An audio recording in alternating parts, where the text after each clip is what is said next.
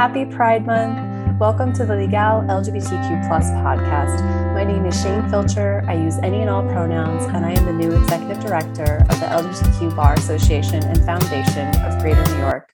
This is my first time recording the podcast, so I'm thankful to be joined by one of our frequent guests and the founder of our bar association. This is the Law Notes episode of the podcast, and we're lucky as always to be joined by Professor Art Leonard, Chief Editor and Writer of Legal's LGBTQ+ Law Notes. Law Notes is the most comprehensive monthly publication covering the latest legal developments both in the U.S. and abroad affecting LGBTQ+ people. We're going to be talking about a broad range of cases today, primarily affecting the transgender and non-binary communities.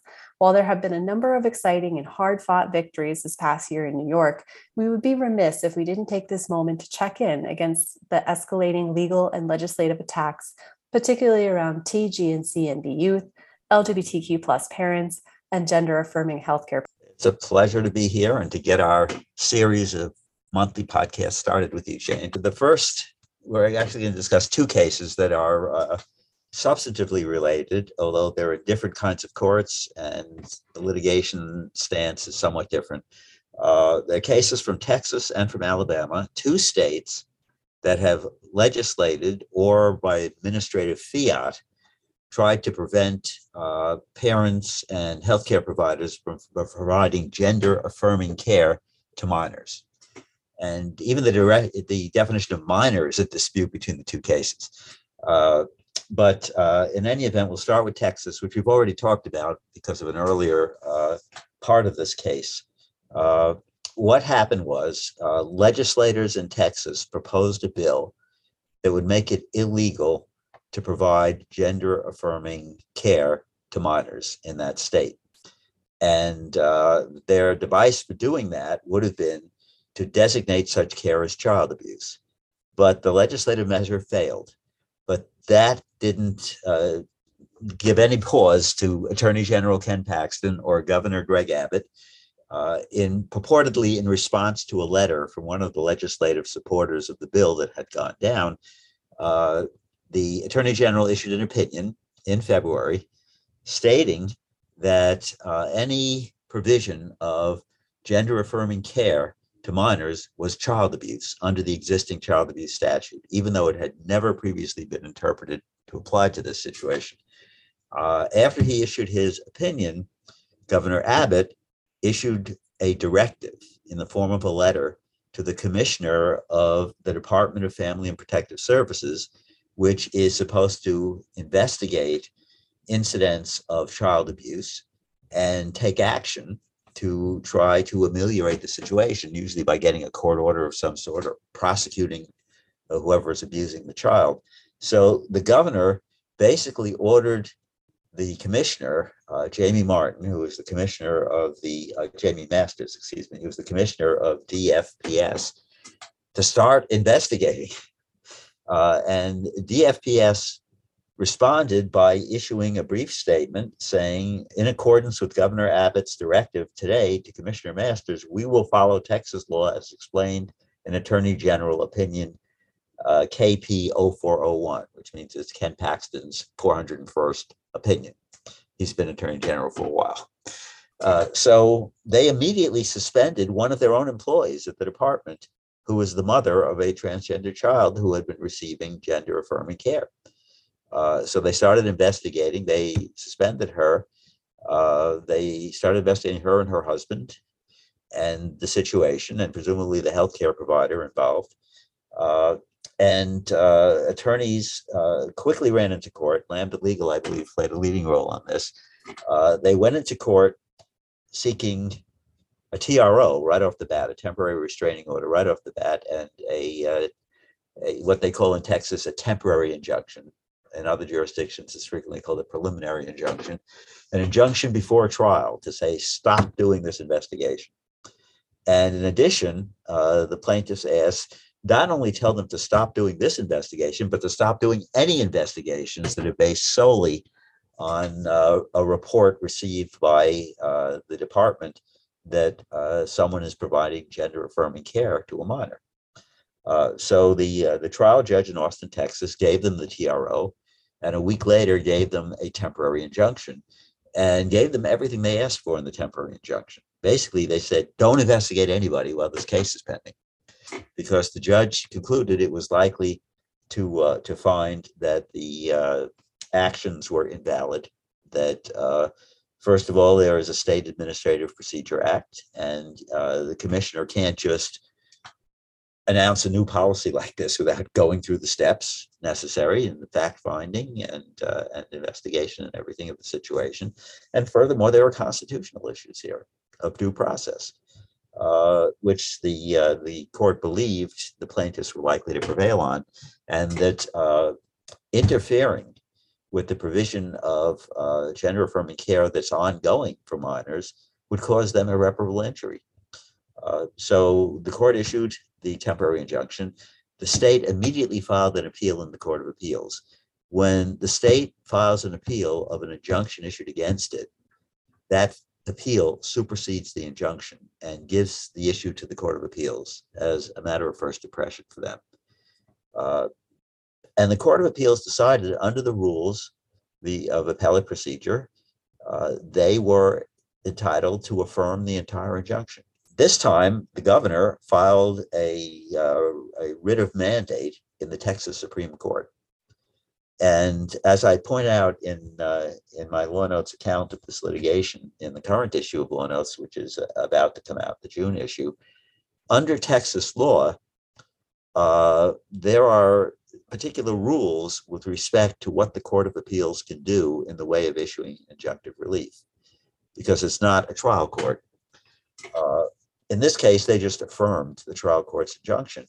But the Supreme Court said, no, you can't do that under the rules, because the temporary injunction went beyond the parties to the case, and it afforded relief to all parents and transgender people in the state of Texas and healthcare providers. It basically froze any enforcement of the DFPS policy. And they said, you can't do that because the rules say that when there's an interlocutory appeal, that is appeal of just a ruling on a motion, not a final ruling at trial, that the Court of Appeals is limited to providing temporary relief to the parties to the case. And they said the only parties to the case are this particular couple and their child and this particular doctor who joined them as a plaintiff individually. So they said, we've got to narrow that injunction, send it back to the Court of Appeals and cut down the injunction just to protect that family. All right, so what about the department? And they said the department has always had authority to investigate suspicion of the child abuse is taking place. That the governor and the attorney general, they can state their opinion about what the law means, but their opinion isn't binding on anybody else. The only opinion about what the law means that's binding on anybody is a court opinion, they said. It's within the discretion of the department to undertake investigations, but if they want to take any action against somebody, they have to go to court. Ultimately, a court has to decide. So they said the governor has no authority to direct the department to investigate anybody. And this is another point about Texas law. The governor of Texas is in many respects a figurehead who has very limited executive authority. In fact, it's sometimes said the lieutenant governor has more authority than the governor. And the same is true of the legislative leaders. The governor is basically a spokesperson for the state and can propose legislation and things like that, but doesn't really directly supervise the operation of the executive branch departments. So they said the trial court's decision to issue a temporary injunction against the governor is hereby vacated because the governor doesn't have any authority to make this order. And neither does the attorney general have authority to order anything. His opinion is just his opinion. It doesn't have any special weight. And therefore, the department is left in the situation that prevailed before the governor ever issued anything or the attorney general issued anything. It's up to them to decide who to investigate and then to decide whether to go to court. So that means the department, the ball was tossed back to the department. It's basically up to you to decide whether to investigate anybody. And the department, presumably responding to the politics of the state, decided to continue investigating other people. They weren't allowed to continue investigating the plaintiffs, but they were free to investigate anyone else. So they went out and they started investigations of others. And a second lawsuit was filed. And this second lawsuit, which is not reported in the June issue of Law Notes because it started in June, the second lawsuit is brought by PFLAG, Parents and Friends of Lesbians and Gays, on behalf of all of its members who may be affected by this issue, as well as 3 couples who are parents of transgender children who are concerned because they have been subjected to investigation. And they're worried they might be prosecuted, and their transgender children may have their treatment interrupted as a result. So they have obtained a temporary injunction at this point. And the question is whether the state is going to appeal that, and what the Court of Appeals will do. That we don't know at the time that we're recording this podcast, which is in the middle of June. So that's the situation in Texas. But the important thing in terms of what happened in May, because the Supreme Court's decision came out late in May, was that the governor and the attorney general could say anything they want, but it's up to the department to decide whom to investigate. And the decision by the Court of Appeals to affirm basically the trial court's injunction against the investigation of the plaintiffs in that case is now looked to by the judge in the second case, who says they haven't come up with anything new, and I agree with the first judge. And there's also the politics of this in Texas, that we have elected judges, and the judges elected in Austin are Democrats. Austin is a bastion of liberal political opinion in the middle of a conservative state. So the local judges are conservative, are liberals, Democrats, and then the Court of Appeals is elected, and the Court of Appeals with jurisdiction over cases coming out of Austin also has a lot of Democratic members. But when you get to the state Supreme Court, they're all Republicans, either elected or appointed by the governor, and the governor has been a Republican since the 1990s, when Ann Richards finally went down to defeat after 2 terms, and George W. Bush was elected governor then. Then it was Rick Perry, and now it's Greg Abbott. So they have been appointing Republicans, and Republicans have been getting elected. In Texas, the governor appoints them as a vacancy, and then they have to stand for re-election at a subsequent ballot. So that's the situation in Texas. Well, thank you for bringing us up to speed on the procedural history in Texas. This is a very complicated series of actions that have taken place. I wish we could say that this is a bar exam hypothetical and not real life, but here we are. So again, thank you for clarifying everything that's happened thus far and kind of folding in some of the intricacies specific to Texas. I know there's a lot of confusion and misinformation online about what gender affirming healthcare for minors really means. So I was wondering if you wanted to take a minute to clarify that for some of our listeners who might not be as familiar with the issues. Right. Gender affirming healthcare for minors consists of psychological counseling, consists of assisting them in deciding how to present themselves in everyday life, how to dress.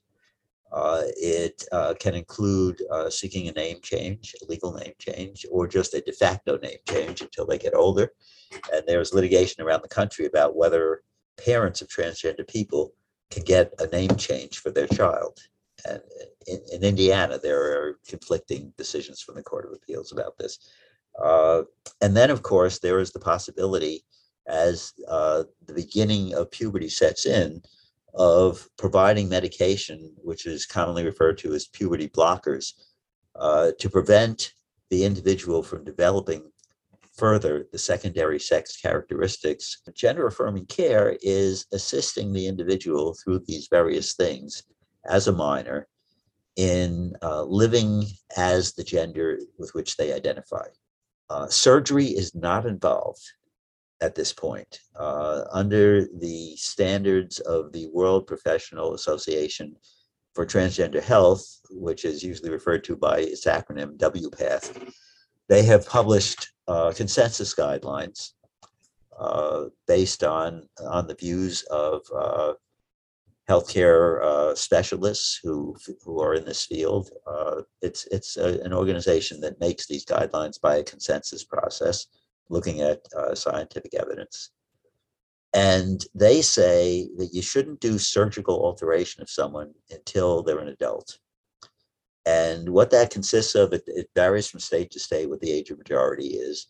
But basically, the idea is that the medications that block the development of secondary sex characteristics during puberty do not result in permanent change. That can be reversed. You can get puberty started again through using hormone injections, things of that sort. But when you surgically do something, that is permanent. I mean, you can try to change some things afterwards, but it's very complicated. And so the theory is surgery should await until the individual is an adult and is really, really certain that this is what they want. And another aspect of it, and it's an issue that's heavily contested in these cases, how readily will a healthcare specialist in this area diagnose someone as having gender dysphoria, the technical term for feeling your gender is different from the gender that you were designated at birth, and actually finding that it is really, really a problem for you to continue being identified with the gender that you were designated at birth, because that's not who you are. That contradicts your understanding of who you are, and it causes great discomfort, psychological discomfort. It may, in some cases, cause people to feel suicidal, that they can't have a cure. So this is what the big hullabaloo is about. Texas wants to say that until someone is an adult, they can't transition in any sense. And anyone who helps them do it is violating the law, because Texas considers it child abuse. And they have led the way for other states to start considering this. And one of them was Alabama. And Alabama went pretty far, pretty quickly. They passed a law earlier this year in 2022, which was signed into law by Governor Ivey. Let's see, I've got the date here. On April 8th of this year. It's called the Alabama Vulnerable Child Compassion and Protection Act. And it does various things. One of them is it makes it a felony for healthcare providers to provide puberty blockers or hormones as gender-affirming care for minors diagnosed with gender dysphoria. So they can be prosecuted for a felony, the healthcare providers. That provision doesn't run against the parents, but it also prohibits surgical alteration of minors as a form of gender affirming care. And their definition of a minor is someone under the age of 19. It also makes it illegal for school officials to encourage or coerce a minor to withhold from their parent or guardian the information about their gender identity beliefs, or to withhold that information from the parents of a minor. Basically, they're saying the school should tell the parents what's going on with their child, even if the school should out the child. Yeah, out the child, even if the child doesn't want them to. And no puberty blockers, and no surgery. Basically, if someone is a minor and believes and strongly identifies as a member of the sex other than what they were designated at birth, they have very limited resources in Alabama. I mean, they can get counseling. Presumably, the state says nothing about how they dress. They're probably not going to be able to get a legal name change on their birth certificate or a new birth certificate. I doubt that Alabama goes for that, although that's not mentioned in this opinion. That the rules on this vary from state to state, and there is no direct federal law on it, although there is an argument that some of what the states are doing may be considered to be preempted by various aspects of federal law. But we're not there yet in terms of opinions, court opinions finding preemption. So in this case, in fact, a lawsuit was brought challenging this law. And Actually, more than one lawsuit. This is complicated. In our account and law notes, we point out two separate lawsuits were filed in two separate federal district courts. In this case, the plaintiffs, and the plaintiffs include public interest organizations like Lambda Legal, for example. They ran into federal court, claiming that federal constitutional rights are being violated here, and the case sort of kicked around. I mean, when there were two cases on file, they attacked the same law. They raised many of the same theories. There was the idea that they should be consolidated in one district court. They went back and forth between two different districts. The plaintiffs were very eager to get before a particular federal district judge who has issued great decisions involving transgender prisoners. And they figured this judge didn't have to be educated on Trans 101. You weren't starting from ground zero. Also, this federal judge was not appointed by Trump, who appointed a lot of federal district judges in Alabama. But to the bad luck of the plaintiffs, the ultimate case got assigned to a Trump appointed judge. This judge, Lyle C. Burke, who was appointed among Trump's early appointees, appointed in 2018. He issued an opinion on May 13th, and he agreed to issue a preliminary injunction against the enforcement of the provision concerned with puberty blockers. Very interesting that a Trump-appointed judge would come to this conclusion, but he was persuaded by the amicus brief from the American Medical Association, representing a lot of professional organizations, and he said it seems pretty clear to me that the state's argument that it had the authority to intervene based on the idea that puberty blockers and gender-affirming hormone treatment was experimental and dangerous was just not correct. That and the state brings in an expert, quote unquote, and the state's expert says, "Oh, this is very dangerous stuff and everything," but the expert's an outlier. And in this case, the judge says the U.S. Supreme Court has long recognized a fundamental right of parents to make decisions about their children, including their medical care.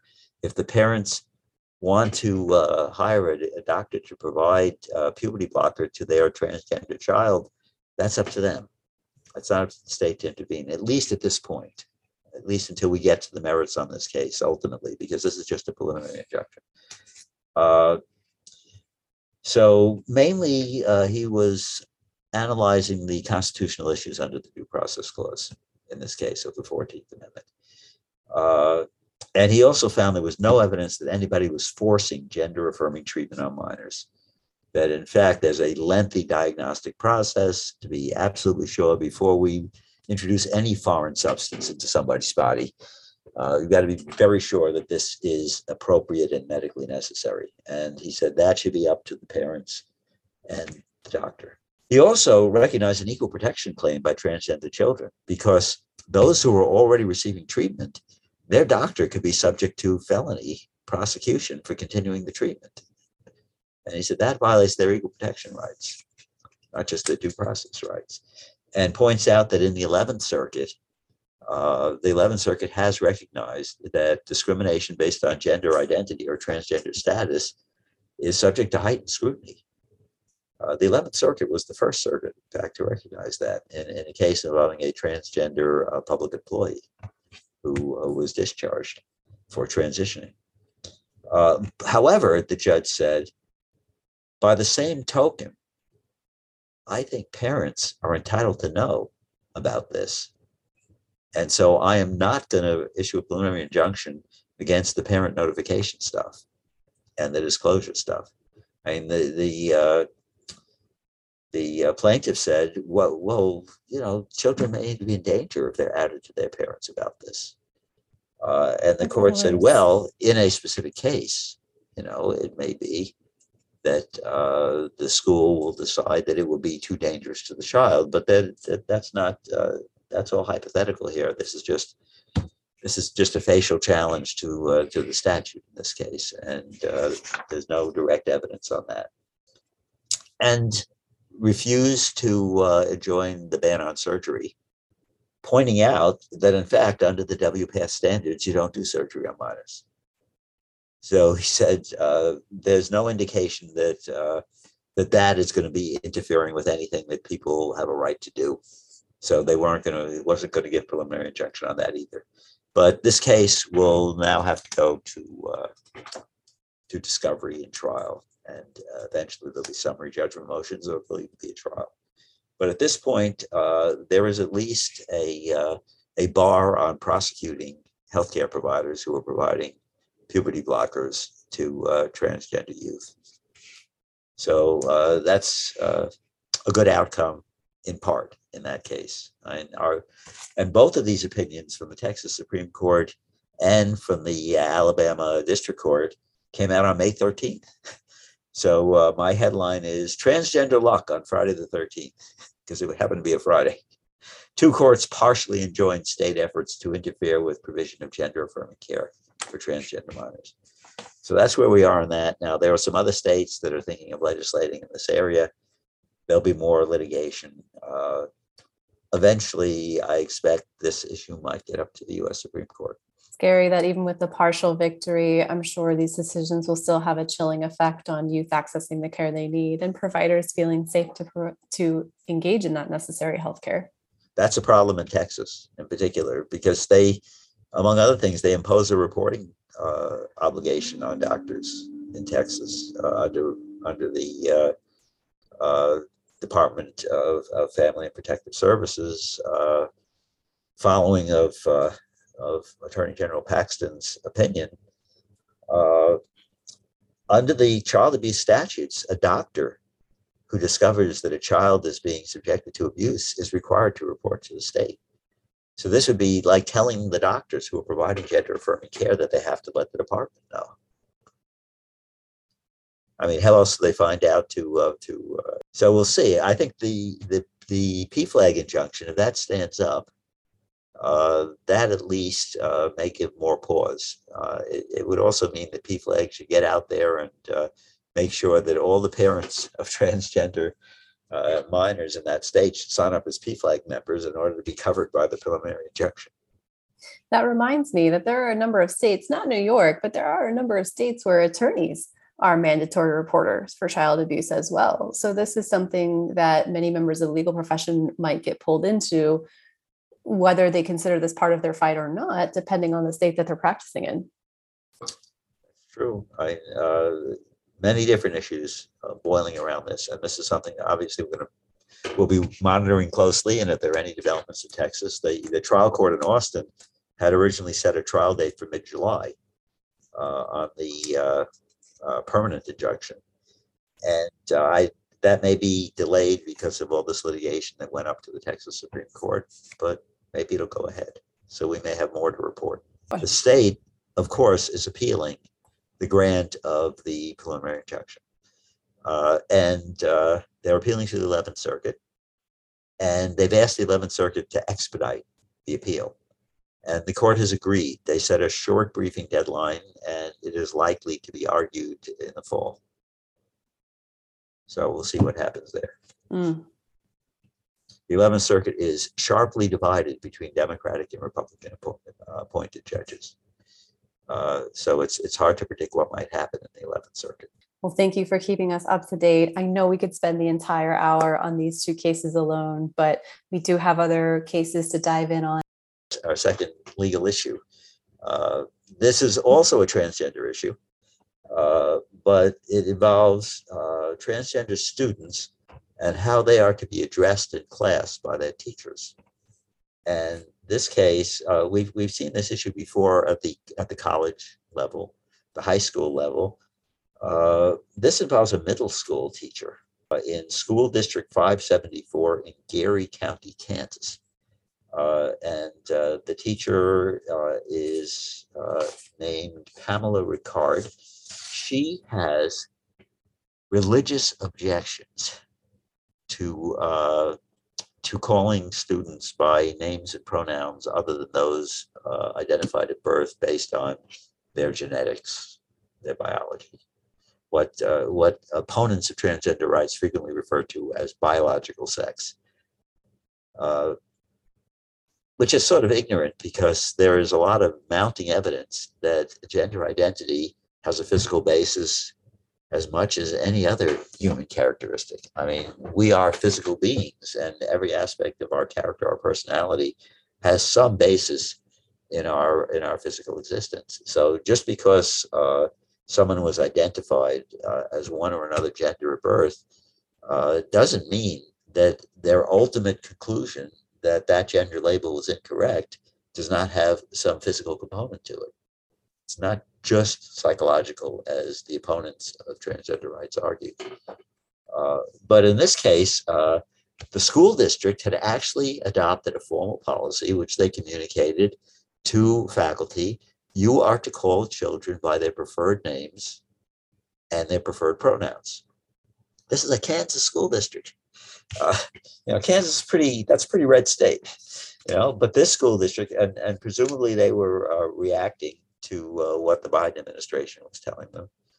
And the Biden administration has interpreted Title IX of the Education Amendments of 1972 as following the Bostock decision, protecting transgender students from discrimination based on their gender identity.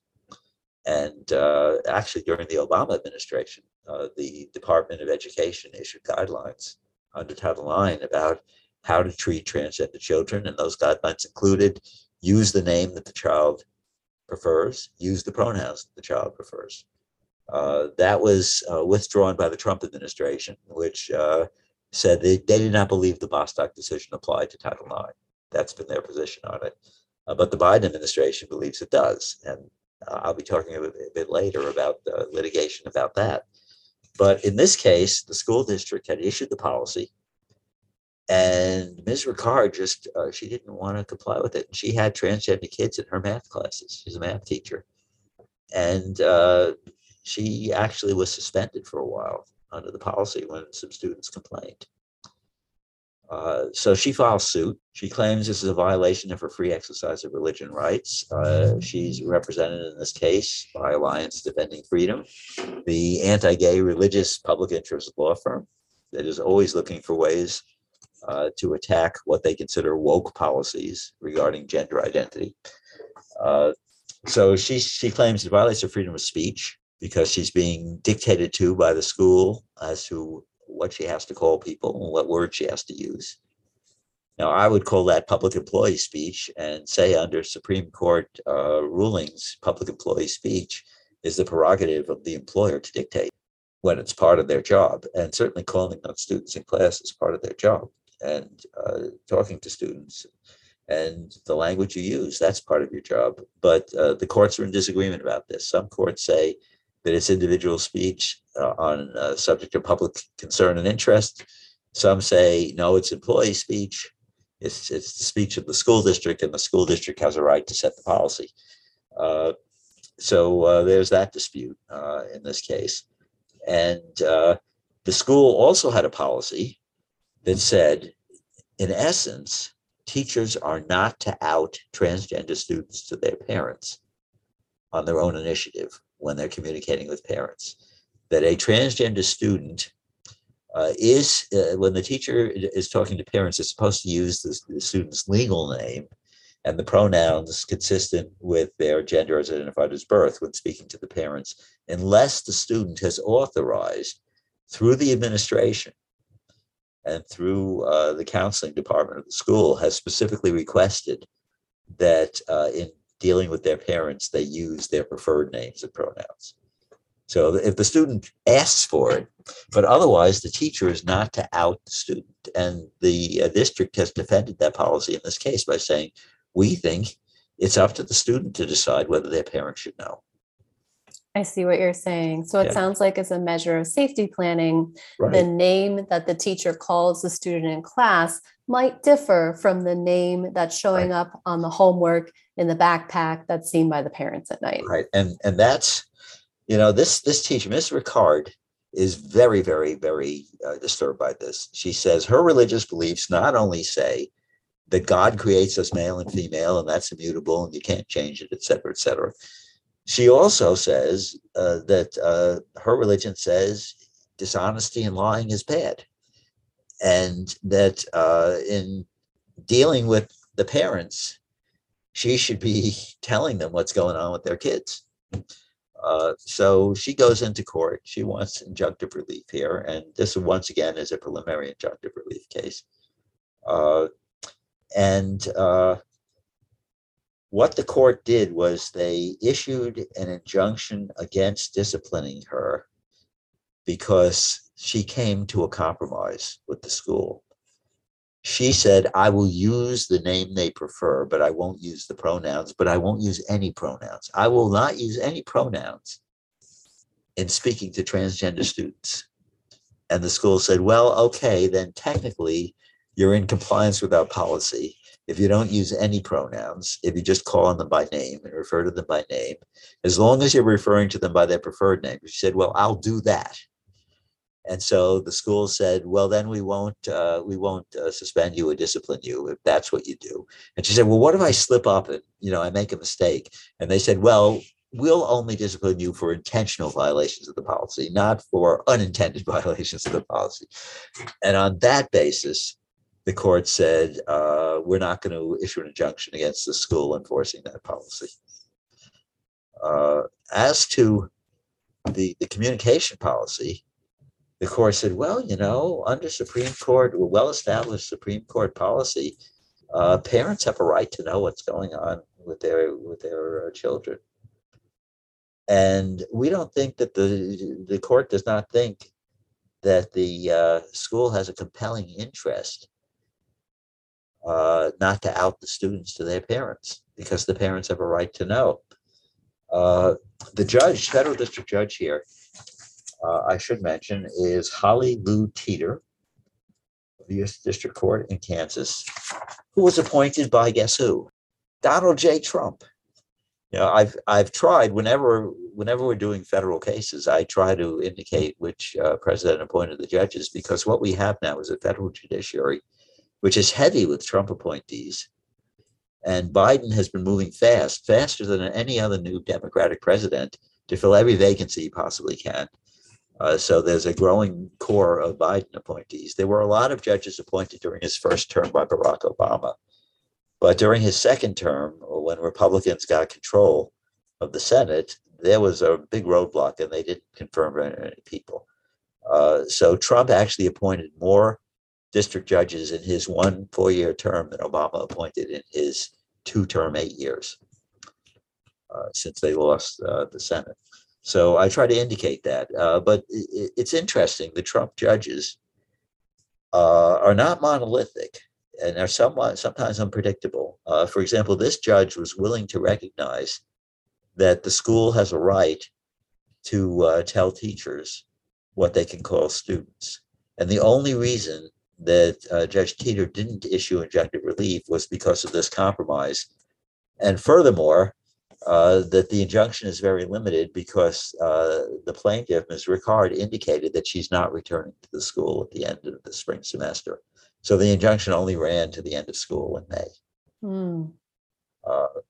But as a result of that, I think it's unlikely to be appealed, and maybe the lawsuit will be withdrawn, because if she's no longer a teacher in the district, she doesn't have standing unless she has a damage claim of some sort. So who knows what's going to happen here. But she is represented, as I mentioned, by attorneys associated with Alliance Defending Freedom. And of course, the school board is representing itself. So it sounds like another variation on the ongoing debate in terms of how far, quote unquote, parental rights should go in policing the activities of transgender and non-binary youth at school. Right. Lots of issues here. What can schools require in the way of teachers, and what do parents have a right to know? To what degree does the student have a right of privacy as against their parents when they're still a minor? Which is a problematic question, and there are safety issues there as well, as you pointed out. Outing to parents who are not going to be supportive could be a problem. But the court said that the district has not articulated in this case, either abstractly or in the case of the students in Ms. Ricard's math classes, that disclosure to a parent would lead to child abuse, neglect, or some other illegal conduct by the parents. So if they presented that evidence, it might strike the court differently. So we'll see what happens in a subsequent case.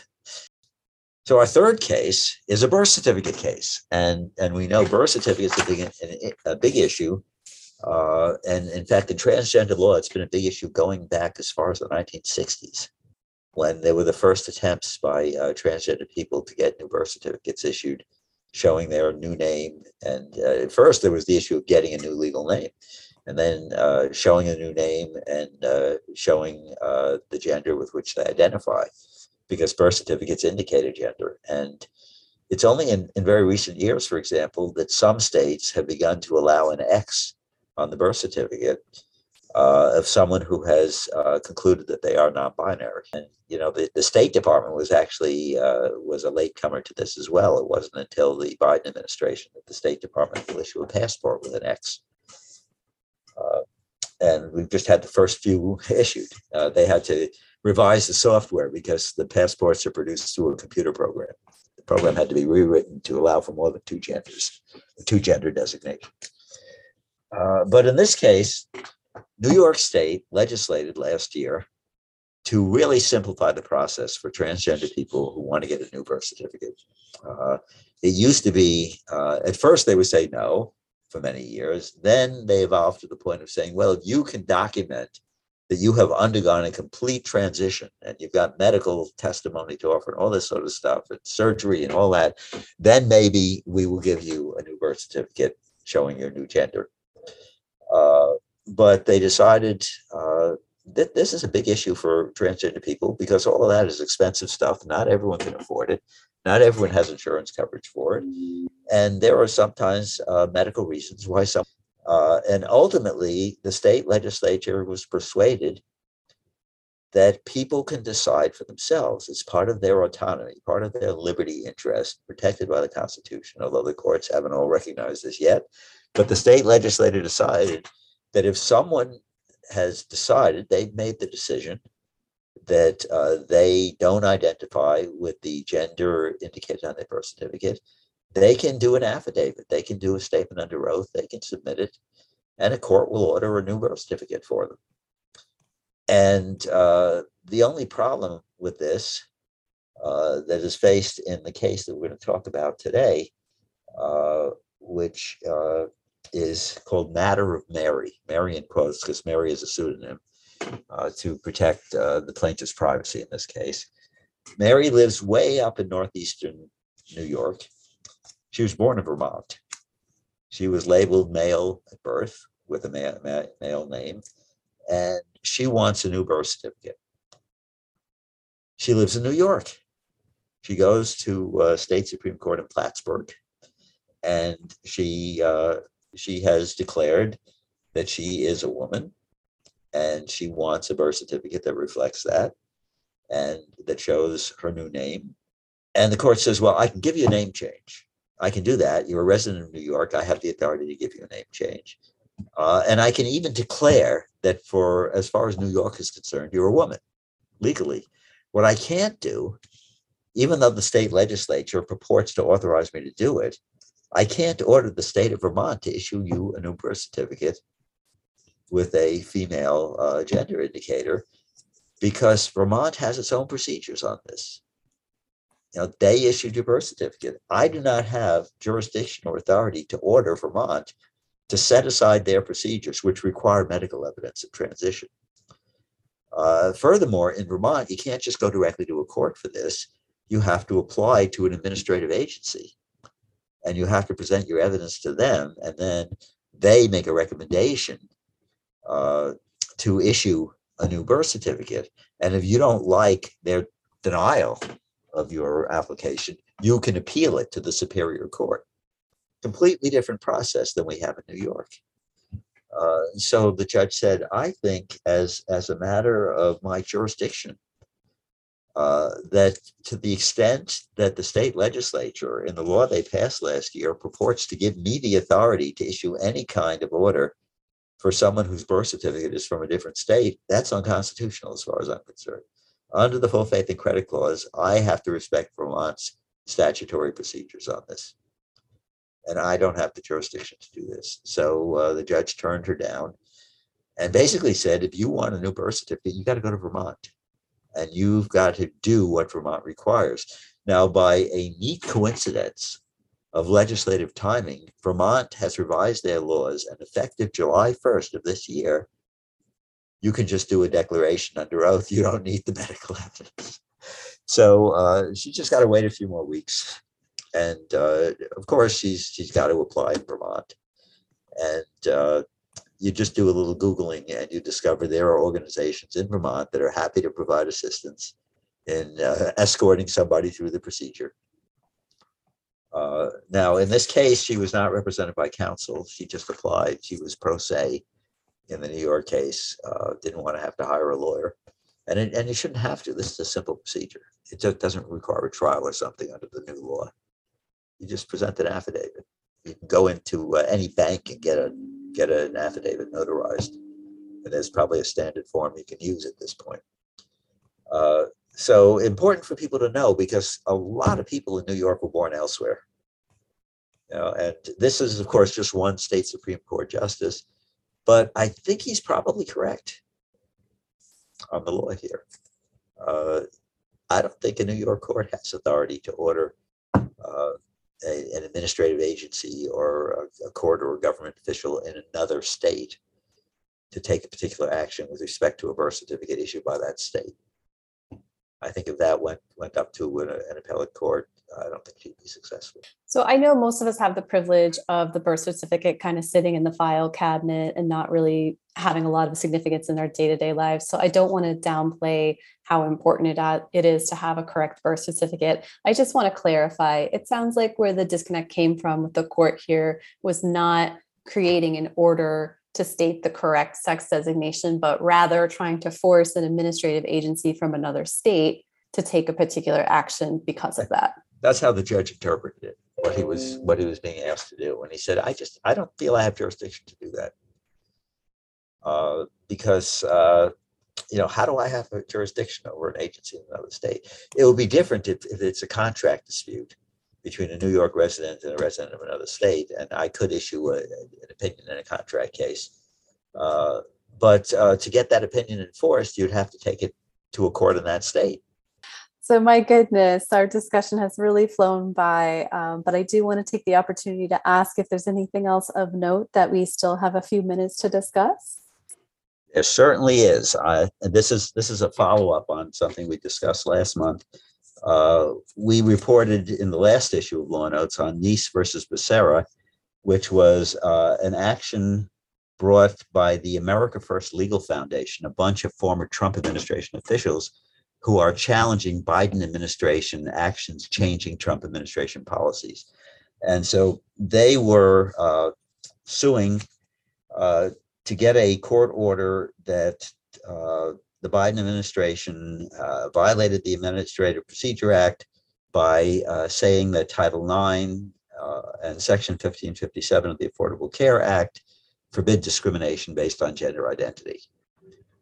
And the judge in that case, Matthew J. Kaczmarek, an extremely anti-LGBTQ person who was appointed by President Trump, they did forum shopping. They filed this in the Northern District of Texas in the Amarillo courthouse, where Kaczmarek is the only judge, and he's only there a few days a week.